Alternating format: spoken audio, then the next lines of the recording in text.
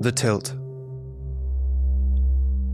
Those days when Mum's hangover was a dark kitchen, sat at the table, head in her hands like a full bowl. I'd slip out of the house and come here, this bookshop on Luke Street. In here, I could shut the world with a door and be walled in by hardbacks, boxes of dead leaves, paperbacks neat as piano keys. In here, it was quiet, floorboards tense as a frozen lake, the book in my chest that opened and closed. And I'd kneel to a low shelf, choose at random, and break open a loaf of paper. It didn't matter that I couldn't afford it, or that soon the owner would make me leave, or that I was only 4 and couldn't read. The smell of an old book is a memory of trees. A boy can tilt into it, the way a drunk tilts her glass, and lean back, emptied.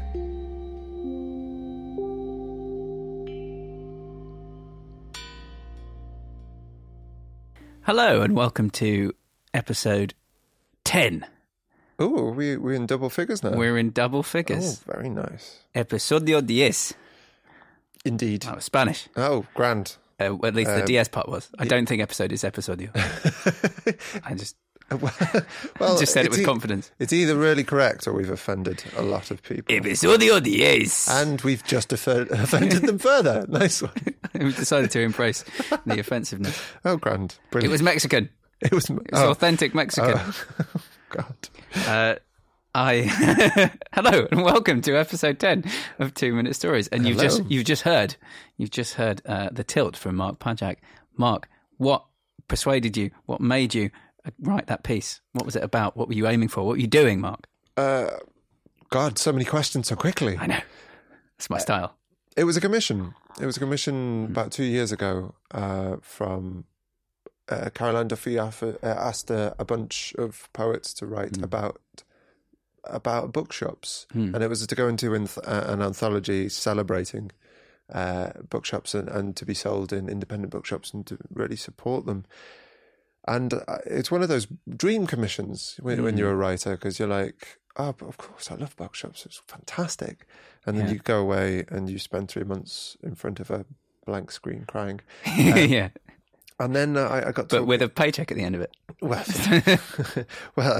you had to produce something. Yeah. And I didn't know how I was going to do it because I had lots of different ideas.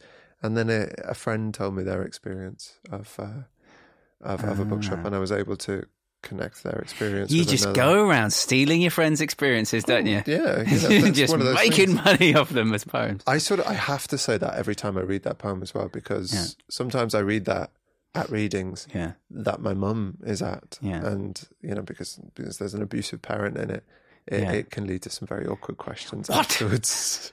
Mark! Well, my mum's fine with hearing it. She's the one who gets the awkward questions afterwards. Oh, right, okay. So I always have to give a disclaimer. That's not my mum, by the way. Yeah. My mum liked to drink, but not that much. I was going to say, it didn't seem like you, but... No. But, you never know. You never know. You never know. Are you going to steal my my Mark Kermode penis story and turn that into a poem? No, that's all you, darling. That's you all can me. keep that one. That's fine. I would never steal that from you. That won't make any sense to you, but it's a cracking story. It's a cracking story. I'll listen to it anyway. Just in case that goes in the show, that was directed to one of our guests who is sitting here listening to the intro. Just in case we decide that was gold and has to stay in. Unless I can't edit your laughter out. Okay. Mark Pajak. Who have we got on the show today, Mark? Well, today we have Michelle Green, who is a British-Canadian writer living in Manchester, because this is the place to live. It's a place to be, isn't it? Yeah, and she has a poetry chat book with Crocus Books, Knee-High Affairs, which is a fantastic title, and a critically acclaimed short story collection with Comma Press, which is Jabal Mara, loosely drawn from her own experience as an aid worker in Darfur. And we're going to be hearing a bit about that. Yeah, we'll talk a little bit about that. I shall talk a little bit about that with Michelle in our interview. And I want to read the collection very badly. Going out to becoming a customer after the show. Yeah, it's one of those rare interviews that you get where you learn. You hear the story about the book before you've read it, and you're just like, God, I've got to sink my teeth into that book, you know? And anybody who hears this, who hasn't gone out and read Jabal Mara, will do so. And that's going to be the case with Sean Hewitt. So Sean Hewitt is our other guest today. And who is Sean Hewitt, Mark? Just tell us to tell about you a Sean little Hewitt. bit about Sean. Sean read English at the University of Cambridge, where he received many scholarships and twice received the Charity Reeves Prize in English. In 2014, he was awarded an Arts Council England funding for a series of poems, and in 2015 was selected as one of the Poetry Trust's Aldborough 8. It was the final Aldborough 8 programme that Sean was on. What is the Aldborough 8 programme, Mark? Well, it's where 8 poets are selected to go to the Aldborough Poetry Festival, and they can participate in workshops, and then they go to readings, and it's about developing their work. It's a development program, and we've had a lot of really promising voices, and Sean is one prominent among them. So they're not a terrorist cell? No. I mean, I figured they probably weren't. In Aldborough, of all places. I mean, you know. Okay. Could have been. And Sean has read at the Literature Festival, the Durham Book Festival, the Aldborough Poetry Festival. He's taught creative writing at Liverpool John Moores University. He's a fiction reviewer for the Irish Times and a Leverhulme Research Fellow at Trinity College, Dublin. His first pamphlet, Lantern, which has just come out, and which was supported by a Northern Writers Award in 2016. Oh, it's just out, is it? It's only just come out. Fancy that. Mm-hmm. What a good idea it was getting him on the show. Well done, Mark. Well, yeah, I've ever since Sean also won the Resurgence Prize in 2017 is with his poem Ilex, and ever since I read that, I've just really been a huge fan of Sean's work. So I was really excited to get him in today. All right. So what are we going to learn during this show, Mark? What is this show going to teach us? We were talking about. No, shut up, Chris. I just asked you. You tell me. For once, I didn't have to tell you. Shut up. Anyway, sorry. All right. So I think today's a lot about method. We're going to talk a lot about method, and get an insight about the stories behind stories, which I really think's, which we haven't. We've touched on a lot of times. We talked about the ideas behind poems and the making of them, but there's going to be a lot of. If anybody's a writer out there, I think they're going to get a lot of insight and advice on this episode. I certainly did, anyway. Well, I'm glad we could help you. Mm-hmm. It's all about you, isn't it, Mark? Surely. Isn't that the point of these things? I think you and Sean, you will be talking to Sean, and something that's going to come up is this idea of this movement from darkness into light. Which obviously that goes with his pamphlet's title, Lantern. But obviously that's an evocative, powerful idea, moving from darkness into light. It makes sense in story structure terms, said the narratologist. Am I a narratologist? Yeah. Is that a term? Okay. It is a term. I'm not sure I am one. I'm doing narrative structure. I'm saying narratologist.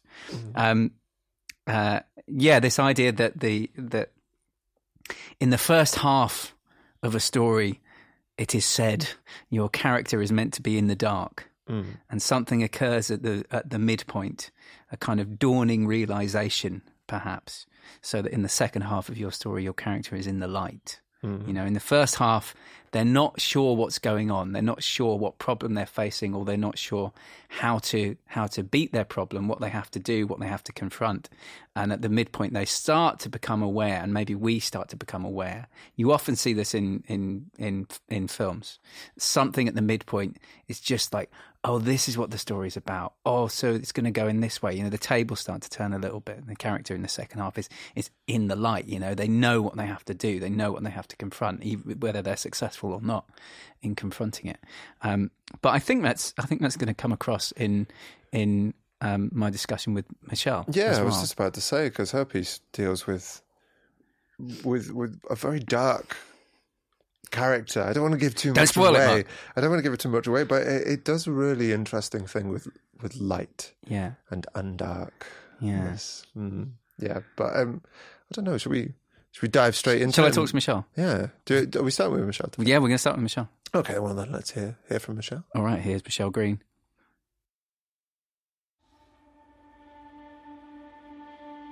Undark. On the shores of the Great Bear Lake, Undark runs his fingers through high Arctic grass, bends to the northwesterly, and watches as they leave and leave. Always. A long string of brief but passionate affairs, and Undark has stories, of course. Bobbed hair and glowing lips, luminous nights spent spinning to the sounds of the bright, hopeful 20s.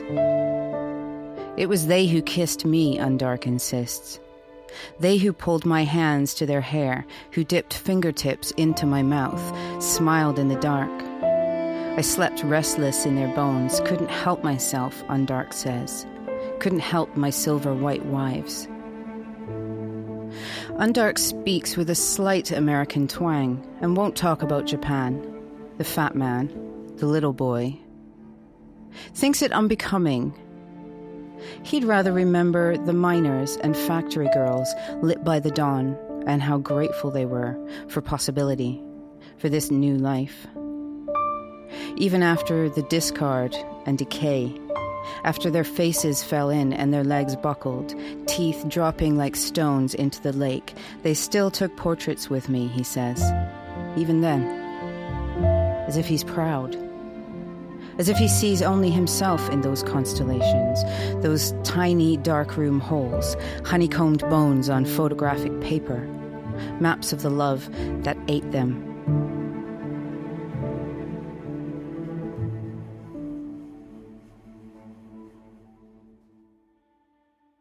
Hello, Michelle. Hello. So, when did you write Undark? I wrote Undark a few years ago, and it was for this interesting little rolling collaboration that has been happening under the name Beautiful Dragons, the Beautiful Dragons Press, and the poet Rebecca Bilkow. She's an editor as well.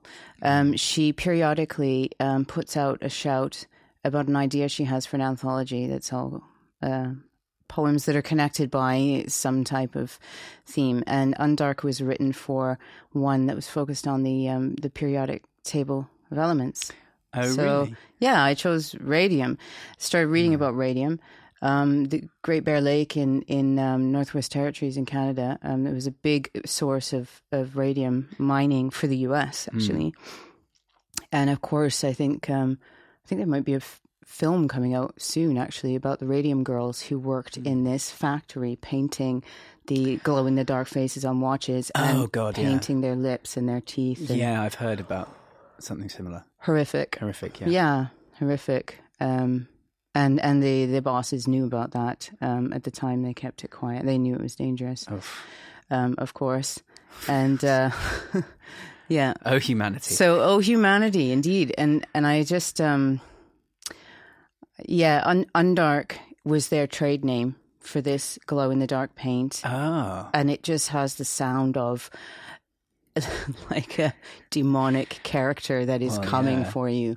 So you saw that and thought, I'm taking that word. Yeah, I did. And that connection between commerce and war and mining and the people who are mining the uranium in Great Bear Lake was there's a lot of local indigenous folk who, you know, anyone who's reading anything about Canada these days knows that there's still a hell of a lot of colonial fallout and inequality happening there. And it's just I'm always interested in the ways that industry and commerce are tied to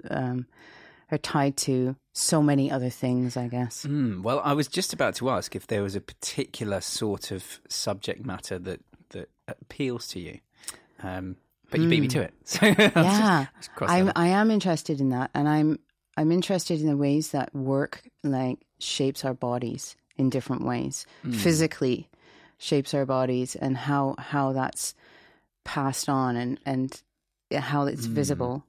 How does it, Michelle? How does it shape us? Well, I have always had the hands of like a 90-year-old washerwoman. Like when I was 12, my hands were as wrinkly as they are today. I'm like, why is that? I'm not really sure. I have my dad's hands. I have these, you know, they're like strong and kind of stubby fingered, and I can do stuff with them. The skin has always been like rough as hell from the age of 4.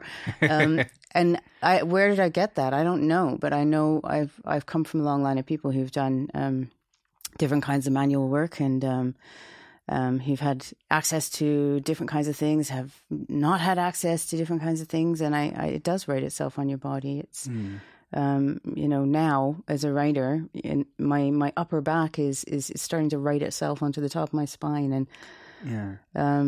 yeah, I'm just curious about that, the ways that it shows up physically. It's part of our environmental shaping, I think, you know? Yeah.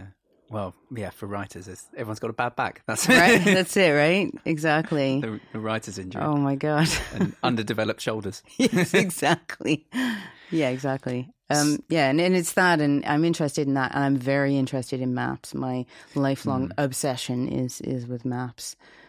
Yeah. So how does that figure when you're writing a piece? Do you go to maps for inspiration? Well, I do. And when I say maps, I think about maps in the sense that maps are very biased documents. They are stories. They are narratives. Someone has chosen what is visible and what's not visible, and that's powerful, and that is interesting to me. That's what I'm interested in. So like your OS maps that they have in the UK are incredible. There's nothing like that in Canada you can buy at a gas station that has, here's an ancient well, you know, like here's a stone. We're not sure how old it is. It's in a field, you know, next to the A23. That really interests me. That is important, you know, that like physical marking of the history of this land is something that's obviously held dear. It's on the maps, you know, and I'm interested in artist maps and maps of memory and maps of experience, and yeah, I just think they're really rich. Do you have quite a zoomed out view then as a writer? Do you like looking at you know, systems? I mean, yes, I'm interested in that, but as a writer, I can only zoom in. Like, I don't know. Every time I've attempted to stand back and have a kind of a zoomed out view of a story or a narrative, it's always shockingly bad, and I can't show anyone. Yeah. And I think, you know, I write poetry and I write short stories and sometimes write for performance, but it's all very small. And the way that I know how to do that writing is by focusing in, and it's about detail, and it's about acknowledging that there are going to be absences, and things will you know, things will leak out into the cracks, and I don't want to try and guard against that. I feel like that's part of what really good short fiction does. Is it is very honest, and I'm not going to claim any kind of totality. I have no idea how novelists write novels. I enjoy reading them, but total mystery. panicking for a couple of years in front of a laptop. Yeah, is that it? Yeah. Well, Yeah. that's an interesting topic though. Like what good short fiction does. I teach prose classes sometimes, and I try to tell my students what good short fiction does. Tell me what does good short fiction do, God. Michelle? Well, what it does for me is it really grabs me, like physically. I feel it in my body. It's something that feels visceral often. I really like, for example, I really like the Canadian writer Mark Anthony Jarman. I think his short fiction is incredible, and he's very, very good at using words to create physical experiences. He was weirdly kind of ignored for a long time in Canada, I think, because he didn't fit into whatever the dominant thing was. He was doing something else, you know. Yeah. He was As writing interesting about people usually are. Well, that's it, right? And he's now, I think, starting to get recognized as this absolutely phenomenal writer that he is. But yeah, he writes about the fuck-ups. He writes about the people who've made a really bad decision, the people who are dealing with their cowardice, their regret, their addiction, their fear, I guess that's the interesting stuff to me. Yeah, me too. And fear as well as a joyous thing, not only as a, and that doesn't have to be a despairing thing, but that sort of elevated, visceral thing. And that's the short fiction I love. Yeah. So that must be something that you try to get into your short fiction as well? Yeah, I do. Does that come through your selection of subject matter or your structuring of story, or a little bit of both? That's a good question. I think I'm quite impulsive about how I choose subject matter. I sort of follow my obsessions. I follow the thing that I can't let go of, the thing that my mind is like, turning over and over and over. Yeah. So I'm not very strategic about it. Well, that's a good strategy, I think. Following your curiosity. Yeah, exactly, right? Exactly. Following curiosity, and then because there must be something there to make you curious, and exactly right. And the questions are where the interesting things lie. Yeah. And then in terms of structural work, I mean, I try to take out as much as I can without the story collapsing.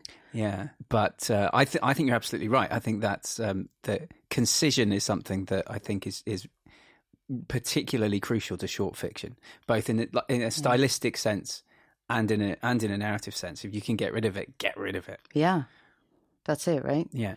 And I feel like, this is my own bias because of my own focus as a writer, obviously, but there's a kinship between poetry and short fiction. For sure, yeah. That I really see. It's very visible. Yeah.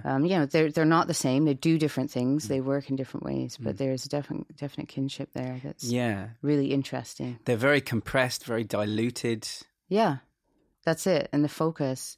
And I guess that really appeals to me because I think focusing in on detail is something I can get a handle on. I really admire writers that are able to construct a huge sweeping narrative. But I've got no idea how that works functionally. I don't know. Yeah, I'm doing my PhD in that, basically. I'm doing my PhD in narrative structure. Yeah, okay. Particularly narrative structure in crime cinema. I'm doing a screenplay for my thesis.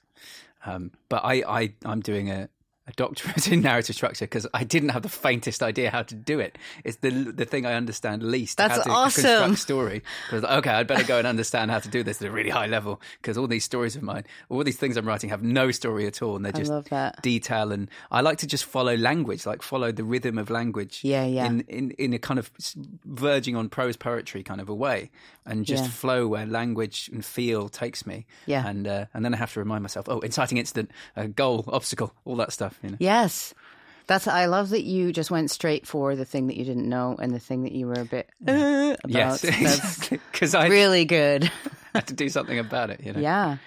I do wonder. I think that part of what I understand about short fiction and that kind of approach, that visceral approach, definitely comes from having initially been working as an actor and understanding scripts in so far as collaboration and something that I would need to find physically, that I would need to find in my body to understand this person. Who is this person?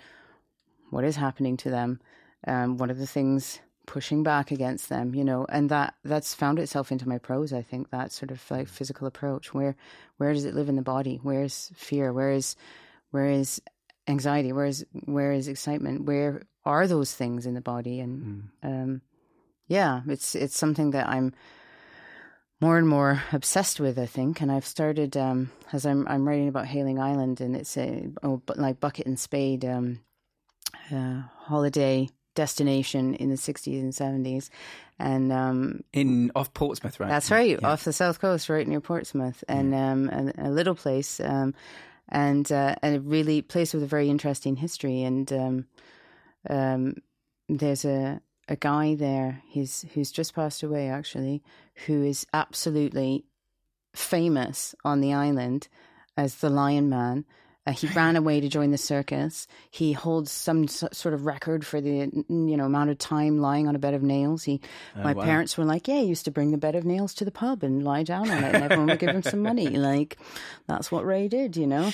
And of course, there's why right, not? And there's something about, I don't know. It's the body. It keeps coming back to the body, and how people make their way with that, I think. Well, something that I'm very interested to talk to you about is your time in Darfur. Yeah. So you wrote a highly acclaimed short story collection called Jebel Mara. Yeah, that's right. Pronouncing that all right? You are. Based on your time as an aid worker in Darfur, right? Mm-hmm. I have many questions. What made you go there? So I was working for an aid agency in the UK who works in the UK as well as worldwide, doing admin. That's how I paid my rent. I have done a ton of office jobs, and in 2004, the civil war in Darfur erupted, and this aid agency, their focus is on water and sanitation. They were immediately trying to focus on drilling boreholes for the millions of displaced people, and they wanted someone who was already part of the bureaucratic system of that organization to be able to very quickly go and just deal with getting people contracts, hiring staff, and so I didn't really think too much about it. I applied for that, and I thought I can go and do this thing. And there's a huge amount of people who are suffering the kind of injustice I can't imagine. And if I can do something useful, then I'm going to do a useful thing. So so that's what I did. I went and I ended up working in West Darfur, right near the border with Chad. In Sudan, dealing with the incredibly complex bureaucratic system there. I was the paperwork person, which is not the kind of thing that people think of when you say aid worker. And I've since had a lot of people say to me, "I want to become an aid worker. I'm doing a degree in international development." And I'm like, "Why don't you get an engineering degree? Yeah. Why don't you become a nurse?" Like, or learn a language. Or learn a language. Yeah, that's it, right? So it's weird. It's this weird profession where people give you credit for things that you haven't done. And it's very uncomfortable. And it's a very weird environment. And I was there for 6 months. Most of the people that I worked with were Sudanese engineers and sanitation experts. And many of those were from Darfur, although there were people from other parts of Sudan as well.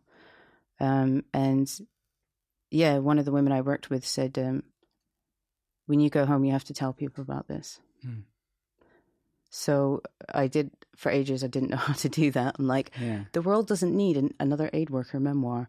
I avoided it. And then it was connecting with Ra Page, who's, my wonderful editor at Comma Press. He was the one who pushed me. He's like, what about, I think this is short fiction. Is this a collection of linked stories? And it emerged really slowly. It took a long time to write. Yeah. How did you connect with Ra? Through an event I was reading at in Fallowfield that I think Zoe Lambert had put on, and the power went out, and I ended up reading with a flashlight or something ridiculous. Anyway, he was there, and I'd been aware of him, but had not met before. Yeah. And I read something I'd been working on about connected to my time there in Darfur, and he's really. He's someone who has an international focus and also has a political focus as an editor and a publisher. I mean, that's something that is really central to what Comma does. And that's kind of where our conversation started. Yeah. You said in a very almost blasé, matter-of-fact kind of way, well, there was this job opportunity in Darfur and I just decided to go. But that's a very big decision to make, volunteering to go into a war zone. Yeah, it is really, isn't it? Yeah. I was 27. I don't know if I had, I'd accumulated less self-consciousness. I also didn't think I was going to be offered the job. So actually, when I was offered an interview, I assumed that I wouldn't get it. So I interviewed them instead. That's and quite just a good asked technique. them all about it. And apparently... that was fine. And interestingly, one of the things that they asked me about was, how do you think you'll deal with being contained for large periods of time? Because there's curfews, you can't walk around. What's that going to be like? And I said, well, I'm a writer, so I'm really, I'm happy with that. They were like, oh, interesting. Okay, good. Yeah. So how did you feel when they offered it to you? I was quite shocked. I mean, it's hard to remember. It's really hard to remember that point, because going and working in Darfur changed everything for me as a person and as a writer. And I think that one of the people that I worked with who had been doing emergency aid work for a very long time, so she's the person 2 days after the tsunami who is immediately there to try and help support the local agencies, and then she's gone. And she said, people who do this work are damaged somehow. Otherwise you wouldn't do it. You wouldn't do it. I was in a relationship at the time, and she said, you left someone to come here. And I thought, oh yeah, that's an interesting question. Yes, I did. Yeah. And I think that there's something about the kind of connecting with personal damage, personal trauma, and our own past histories that is very that's resonant, and it's something that drives me. It's something that connects me to other people, and it's a survival strategy as well. That trying to be part of, in whatever tiny way, trying to alleviate something, just in the smallest way possible. It just feels it's a survival strategy for me. Absolutely. And it's something that drives a lot of writing for me as well. That's, I don't know about, all the damage that's ever happened in my family has been to do with holding things in and, being very, closed, being very quiet. And not saying the thing. And saying the thing has become the thing that I need to do. It's either that or it will eat me, Yeah. And is that the change that you were talking about? You said that being in Darfur changed everything. Yeah, it did. It was the only time in my life that I have never been living in the past or in the future. Because it was dangerous to live in the past or the future when you were there. You needed to be present. And that's an incredibly intense experience. Like, now I live in the past and the future all the time. Now, time works really differently for me. I've just finished reading this really interesting book by a guy called Steve Taylor called Making Time, who I think works in Manchester, about how time operates differently depending on how we're relating to it. And he talked about experiences like that where your life is in danger, or your adrenaline is constantly going, your fight or flight system is just pumping all the time, that anchors you in the present as a survival mechanism. But you can't sustain that full time. You just can't. So for 6 months, I did that. I came back to the UK, and then I developed ME very quickly. My body just said, "We're done."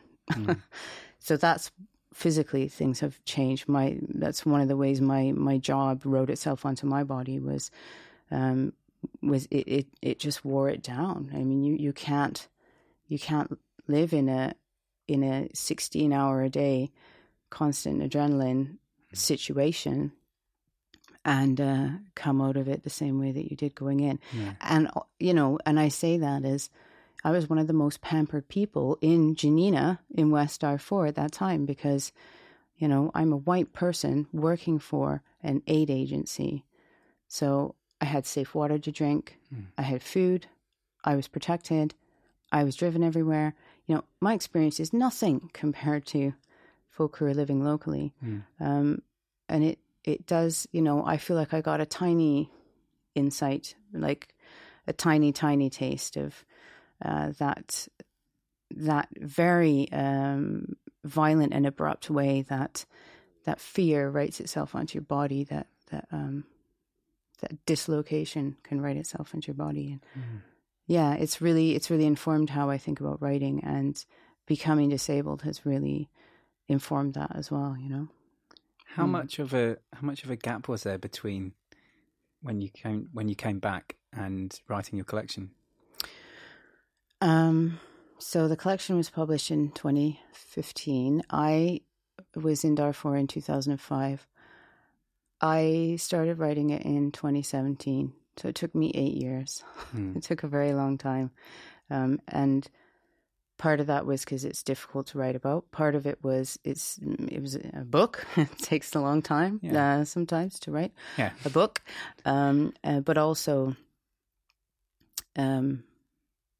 I wanted to find the characters, the fictional people that I wrote stories for very carefully and with real consciousness about who I am and my position and how I'm writing and how I want that to gel together. So one of the people I spoke with a while ago, actually doing an event connected with Humanitarian Research Institute, she said, before I read your book, I was really nervous because I was worried that it was going to be like, and she made this face like, and I know what she meant. She's like, I was really worried it was going to be racist. It was going to be a white person who went to Africa and is writing, and here's their bleeding heart.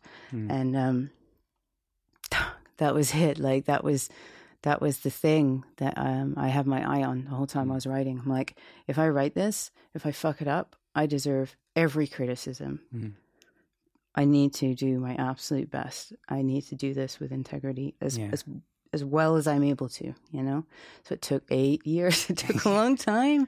And I'm a slow writer as well. What did it do to you when you'd been through that process? You'd plumbed all your memories, you'd shaped them and formed them into something structured, and then released them to the world. How did that feel? How did that affect you?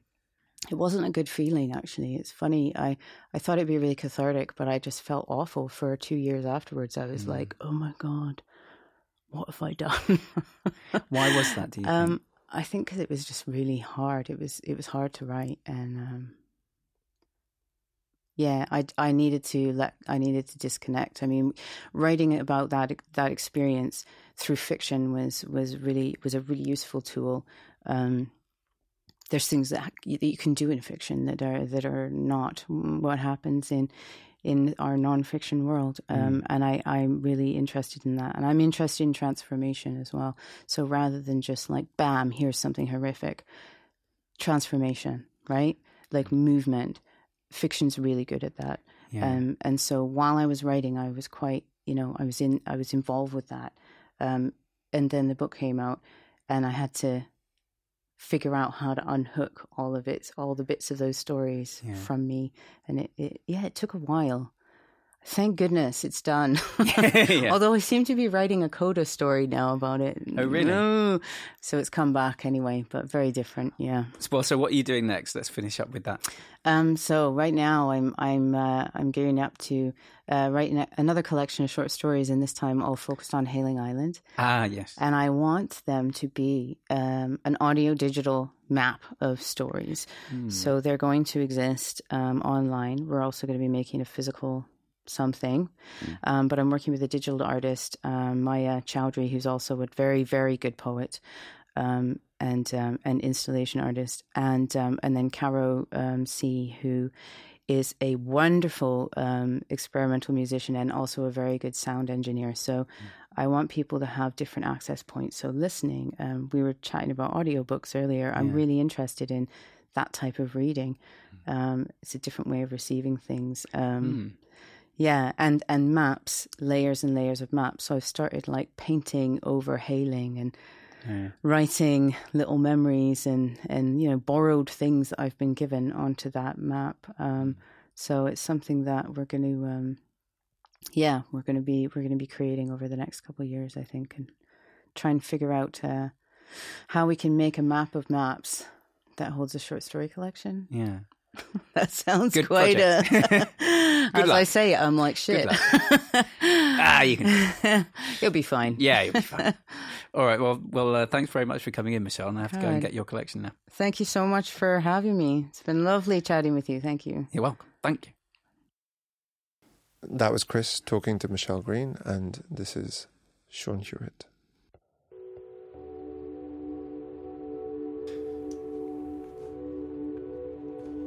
Evening poem. First, the clatter-iron blackbird, its fanatical shuddering in the magnolia. Dusk, and the garden is reassembling, calling its sparrows home. And what a voice racket under the aucuba, doors closing too, and each sparrow an iron filing sweeping the field lines of the garden. I sit out in the last warmth and watch it all come to rest. The light falling, the thrushes settling in the sycamores at the far end of the lawn. How each tree lowers itself under a new weight. And I hold out for a while, for everything to darken, for the birds to stop singing, as though I am teaching myself again to bear it.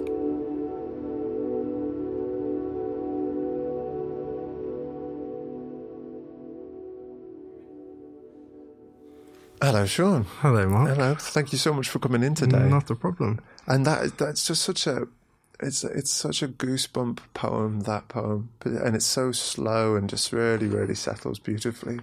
I was wondering, did this actually take place? Is this an experience you had, or is it an imagining? In a way, yes and no. I was writing notes in the garden at dusk, so I suppose it did kind of take place in that sense. But I think actually this poem probably took the longest to write out of all the poems, because I wrote it much longer and then I wrote it much shorter, and then I had this kind of more not a nursery rhymey ending, but I was reading some Louise Gluck poems, and she has a poem, I've forgotten the titles of it now, but it's I think it's called All Hallows or something like that. And it ends with this really creepy image of a woman calling out of the window, and the soul creeps out of the tree, is the last line. And I was kind of thinking of that idea, like, of something kind of unsettling about dusk or evening. And I wrote a poem that wasn't quite this, and then I wrote this one. So I think it is, in a way, it's an imagining. It's an imagined idea. It wasn't a purposefully set sort of meditative exercise that I was doing, although it's kind of, that's how it comes through in the poem. So how many drafts did this go through?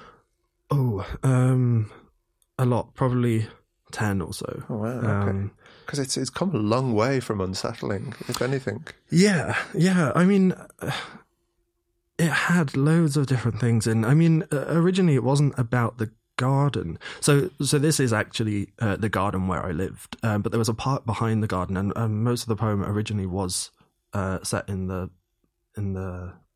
park behind the garden. And there used to be kind of this guy that would cycle around every night with one of those like wind up torches, and I was kind of writing a poem about him and about that sort of eeriness of a park at night, an empty park. And then it just became this, and I suppose it isn't an unsettling poem anymore. You're right. I wonder where that went. Oh, I'm not complaining in the slightest. No. There's just this calling it sparrows home, and this idea of reassembling, and there's just that last as I'm teaching myself, as though I am teaching myself again to bear it. There is something so home-like in this. There is a stillness that I absolutely adore, because it's not. You get a lot of poems that have that sort of punchline, whack, twist, ending sort of thing, and this one isn't. It's not. It's all of its power doesn't come from something shocking. It's just incredibly well observed and just really very stunningly. Very, very, beautiful in that way. I think that came much later in the draft. So I had I think there's always that temptation in a poem to try and lift it somewhere grand, or to elevate into something bigger, or if even to create kind of a crescendo moment. And I think in the end I realized that was what was going wrong with the end of the poem. I was trying to invent this crescendo that was perhaps untruthful, and sometimes I think it's okay to do the opposite of a crescendo, to kind of turn it down, and reflect on something perhaps mundane or small, and not to attempt to be grand. And I think that was kind of the lesson that this poem taught me, that it's okay to fail in a way, to allow the poem just to sit without something that seemed to me to be a conclusive or a grand ending. That's really interesting to describe it as a failing in a way. Like I know a lot of writers. I was talking to someone recently, and they were talking about how every draft is a failing towards success. Would you agree with that? It's like you have to bear the drafting process almost. Yeah, and I think you always have this idea of a better poem than the one that you end up writing, and I think especially for me, it tends to be my idea of a great poem that I'm on the cusp of all the time, and I'm never quite writing, is this poem that can lift us somewhere and can go somewhere and go from one mundane thing into something grand or something bigger. Like here's the garden and here's what it means about life, or here's the garden and here's what it means about love. And so the poem always fails because I never get that grand ending. And in some places I think that's okay. And in fact, as you said, like that struggle towards failure is part of what makes you realize the complexities or the difficulties of a poem that means that it can never get to this grand ending, because there isn't a perfect grand ending, because it's more complicated than that, or it's more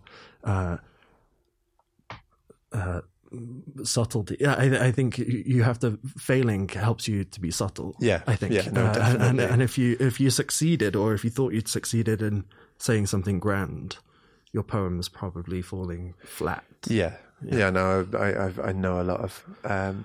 I've read a lot of poems, usually my own, like early juvenilia sort of stuff. Where I was like, "Oh, this is incredible! It's going to revolutionize." And then looking back on it after years of going, "Oh my God, what was I doing there?" And I think though it takes you a while to realize that. I mean, I'm sure I can't remember a specific example, but I know even poems that I've written recently, I've gone towards a grand thing, and I'm like, "Yes, I've got it! I've cracked it," and then you read it back in 3 weeks and you're so embarrassed by the fact that you ever sent that to someone, or like, oh God, like how it's so there's a sense of kind of like this teenage lack of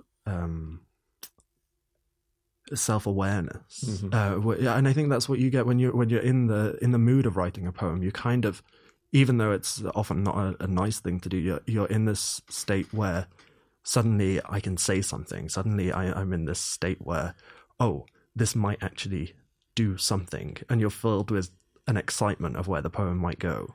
And it only I think it takes some reflection looking back that was an energetic state that you were in that's perhaps not conducive to writing the best poem, and that's where redrafting comes in, I think. You know, it's actual real pleasure to talk to you. It's so encouraging to know that I'm not the only one who does that, for God's sake. You know, I think a lot of people do. They kind of do. They start off with a first draft and they come back and they think it's rubbish, and they find that so disheartening. I know I do. Yeah. And it takes a lot of... takes conversations like this with people who are doing it constantly and everything to know that actually it's necessary. Yeah, and I've actually got in the habit now, which I never used to do, of saving all of my drafts. If only to remind myself how terrible the poems were to begin with. And I think that's really nice, because you always think you've lost the knack of a poem and you'll never write anything good again. And it's because you forget the work that went into one. So you think, I wrote Evening Poem and it just came like this, and now I'm in this fallen state. This was my Eden, and now I can't get back there. And the fact is that you were never there. Yeah. And like we were saying before, the difficulty that goes into writing the poem is what makes it good. So the only thing you can do is persist. And like there are always those poems that will never go anywhere, I think. And sometimes I end up reconstituting those into new poems along the way.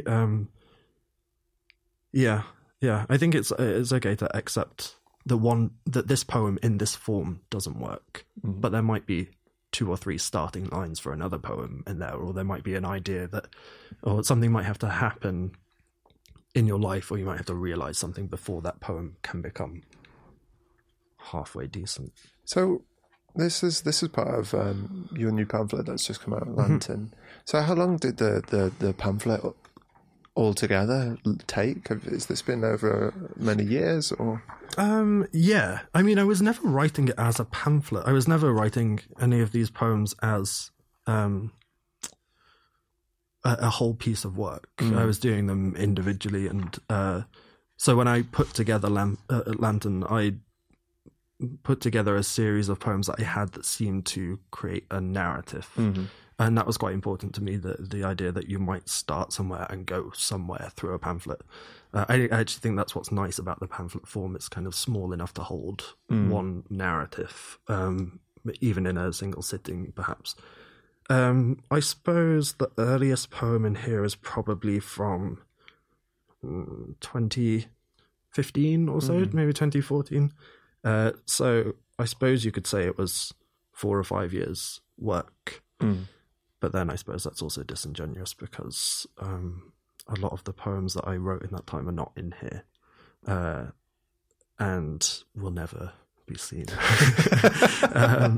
So I suppose, this is the product of 5 years, but it's not all I did in the 5 years, and it's kind of the remnants of the wreckage of whatever I wrote in those 5 years. Well, I've been reading Lantern over the past week, and if I produced this in 5 years, and if it was the only thing I produced in 5 years, I'd be very happy with that, I think, to be honest.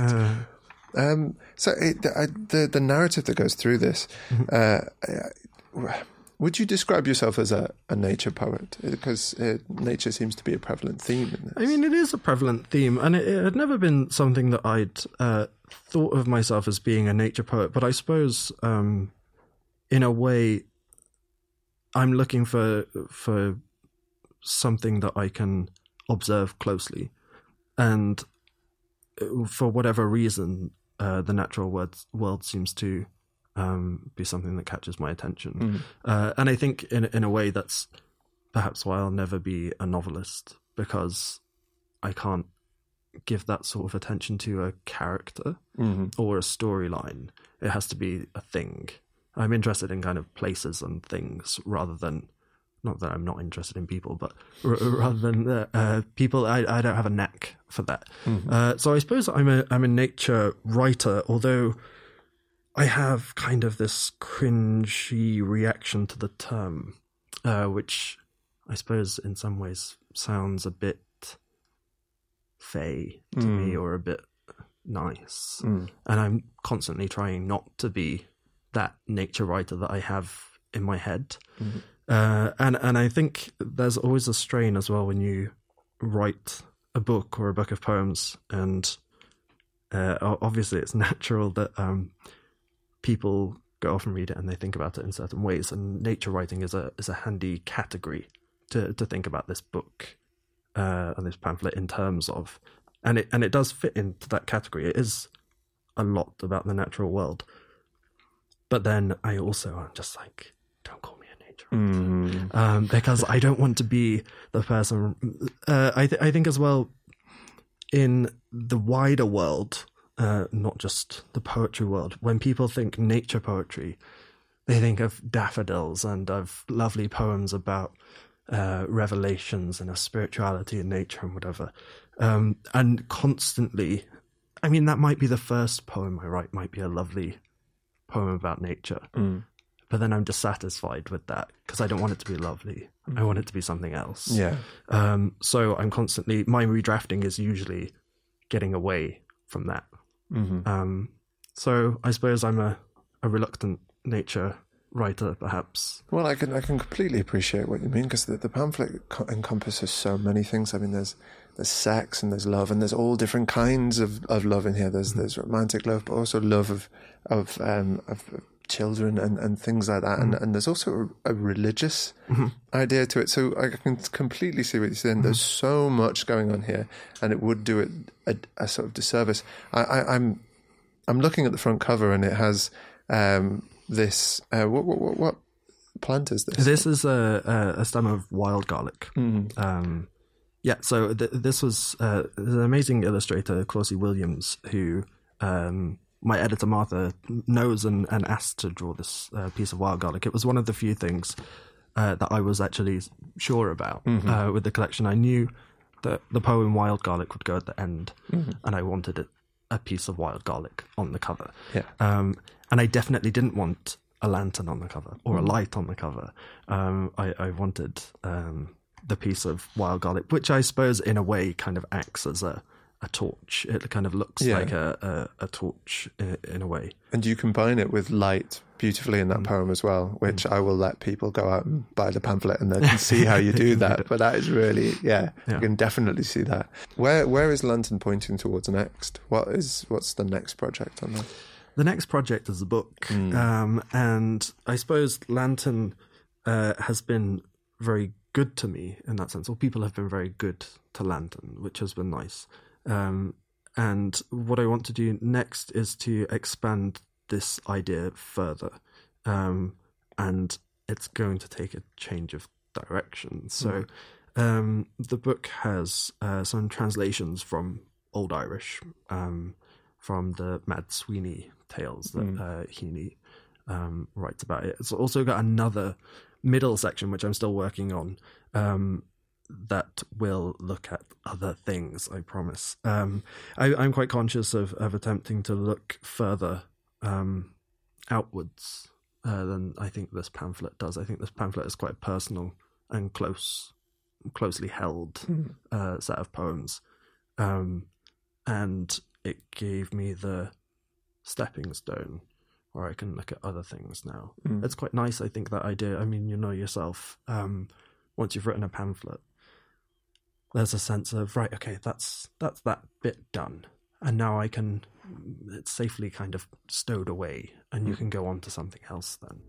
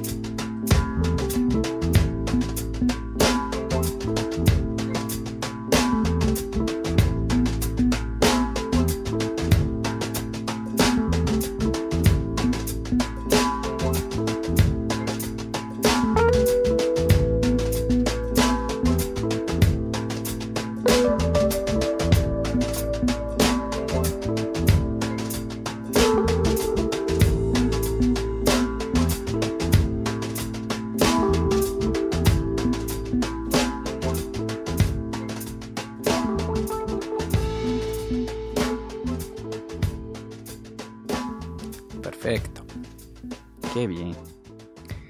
Don't know why I did something borderline racist about Mexicans at the start of our intro, by the way. And then you started backpedaling and it I know. It all went wrong. It's just because I like speaking Spanish. That's all. It was good. We got it out of the system. It was all exactly. It was like a... Well, what a fascinating show this has been. Yeah. Mark Pajak. It has, and I've been listening back to a few of these episodes now, and I'm very aware that I use the words fantastic and wonderful quite a lot. So I'm going to try and describe this fantastic, wonderful episode without using those adjectives. I think maybe they should be the only adjectives that you're allowed. Really? Yes. Well, I think that's fantastic. That's what I think. But yeah, no, it's been... What two very different writers as well, and two very different feels to the pieces as well. I thought there was such a warmth and comfortableness to Sean's piece in such a unbearably beautiful way, and how incredibly unsettling was Michelle's piece. And I'm drawn to unsettling pieces, as you know. Yeah, so I was really, yeah. Well, I think those are two fundamental aims of good writing, I would say. Unbearable beauty. Mm-hmm. There you go. If you can't get some unbearable beauty in there, what the hell are you doing with a pen in your hand, basically? And you've got to aim to unsettle people. I mean, if something isn't, things don't have to be, visceral or violent or dark to be unsettling, let's say. But, if people remain settled, then again, what good has that done them?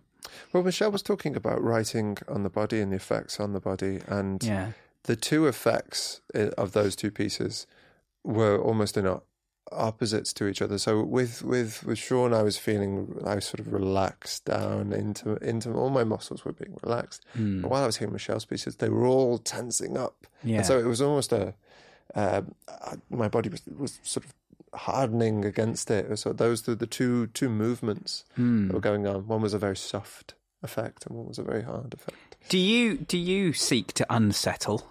No, that's the way I come across. Yes, you do. No, I'm a lovely person, surely. I mean, you're all right, but you Thanks. I think you choose subject matter that is fairly unsettling, I would say. Yeah, I think I do. Cats being hit by trains and and bullets in mouths and whatnot. Yeah, I think that sort of stuff, because I write every day, and trying to select subject matter when you're writing every day that grabs you and keeps your interest has to have a little kick of adrenaline in it. I think all of those things have a little kick of adrenaline in it for me. When do you write? Between 6 and 10, usually. In the morning? Yeah. Me too. I've started doing that. It's great. Yeah. I mean, it's not because I like sleeping. Yeah, wow. but it's very productive. Yeah. I find it very productive. Oh, and you feel so good about that. Anything else you do the rest of the day is a bonus. It reduces the constant panic that I have in the back of my head that I should be working, because you've done 4 hours the first thing you do during the day. And when Sean's talking about failure and how failure is a big part of succeeding, going and failing. Massive. You just give yourself so much more time and permission to fail because you're doing it every day. Yeah. I think that's a very good approach. We were talking in the intro, and then you were talking with Sean about moving from darkness into light. Mm-hmm. And I feel like with some of your stuff, you leave us in an unsettling moment. You put us in this unsettling moment, and then just leave us there, and then just like deal with that. What do you make of this moment? So I go from light into darkness, are you trying to say? So I think it's just pure dark. Oh, just pure dark. You're like 100% cacao. This is the best review I've ever had. Thank you so much, Chris.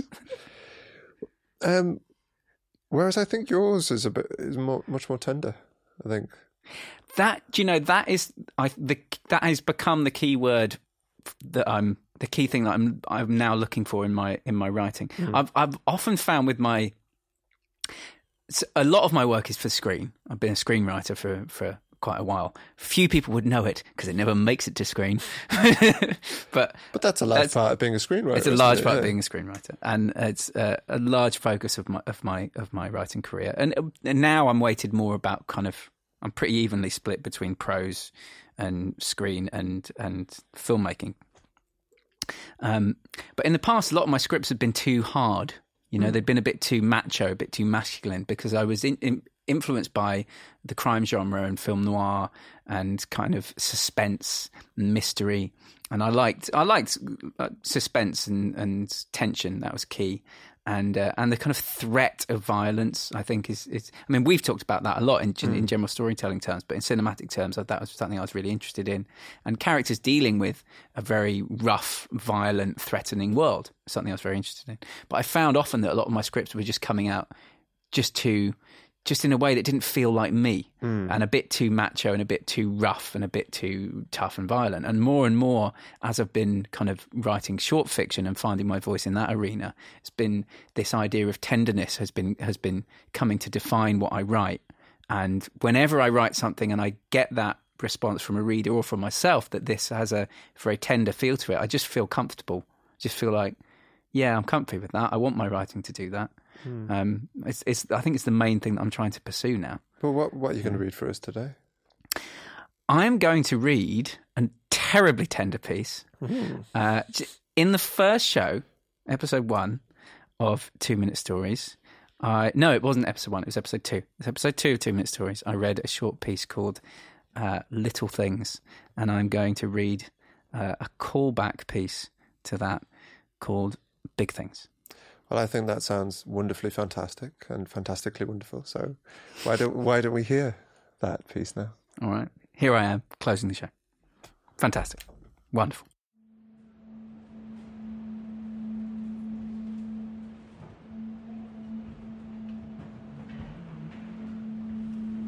Big Things. There was a small glass jar with a small cork stopper sitting on the shelf by the bed. Inside, 20-odd rolls of coloured paper, each cinched with a tiny gold ring. The first time you met my parents, one would have said, if the ring had been removed and the paper unrolled. All the time I've spent missing you, another would have said. The penmanship would have been familiar and all that. Familiar swoops of subvisibly moving ink atoms on a subvisibly moving nothingness of paper. You're in a restaurant patio in Yankin in rainy season. The downpour has turned to drizzle and drizzled itself out. Puddles map inverse archipelagos on the uneven cement floor, subvisibly moving water still as glass except for the drips. The Burmese men on the adjacent table are filling the patio with clouds of strawberry-scented smoke. Subvisibly moving particles moving visibly up your nose. You are in your memories, in each one. Standing there ankle-deep, solid as tea in a cup on the table. You are kicking through puddles, holding your mum's hand. You are walking down a dozen streets you may have walked before. We both get jealous sometimes, don't we? You say to Yoko. Yes, sometimes, she says.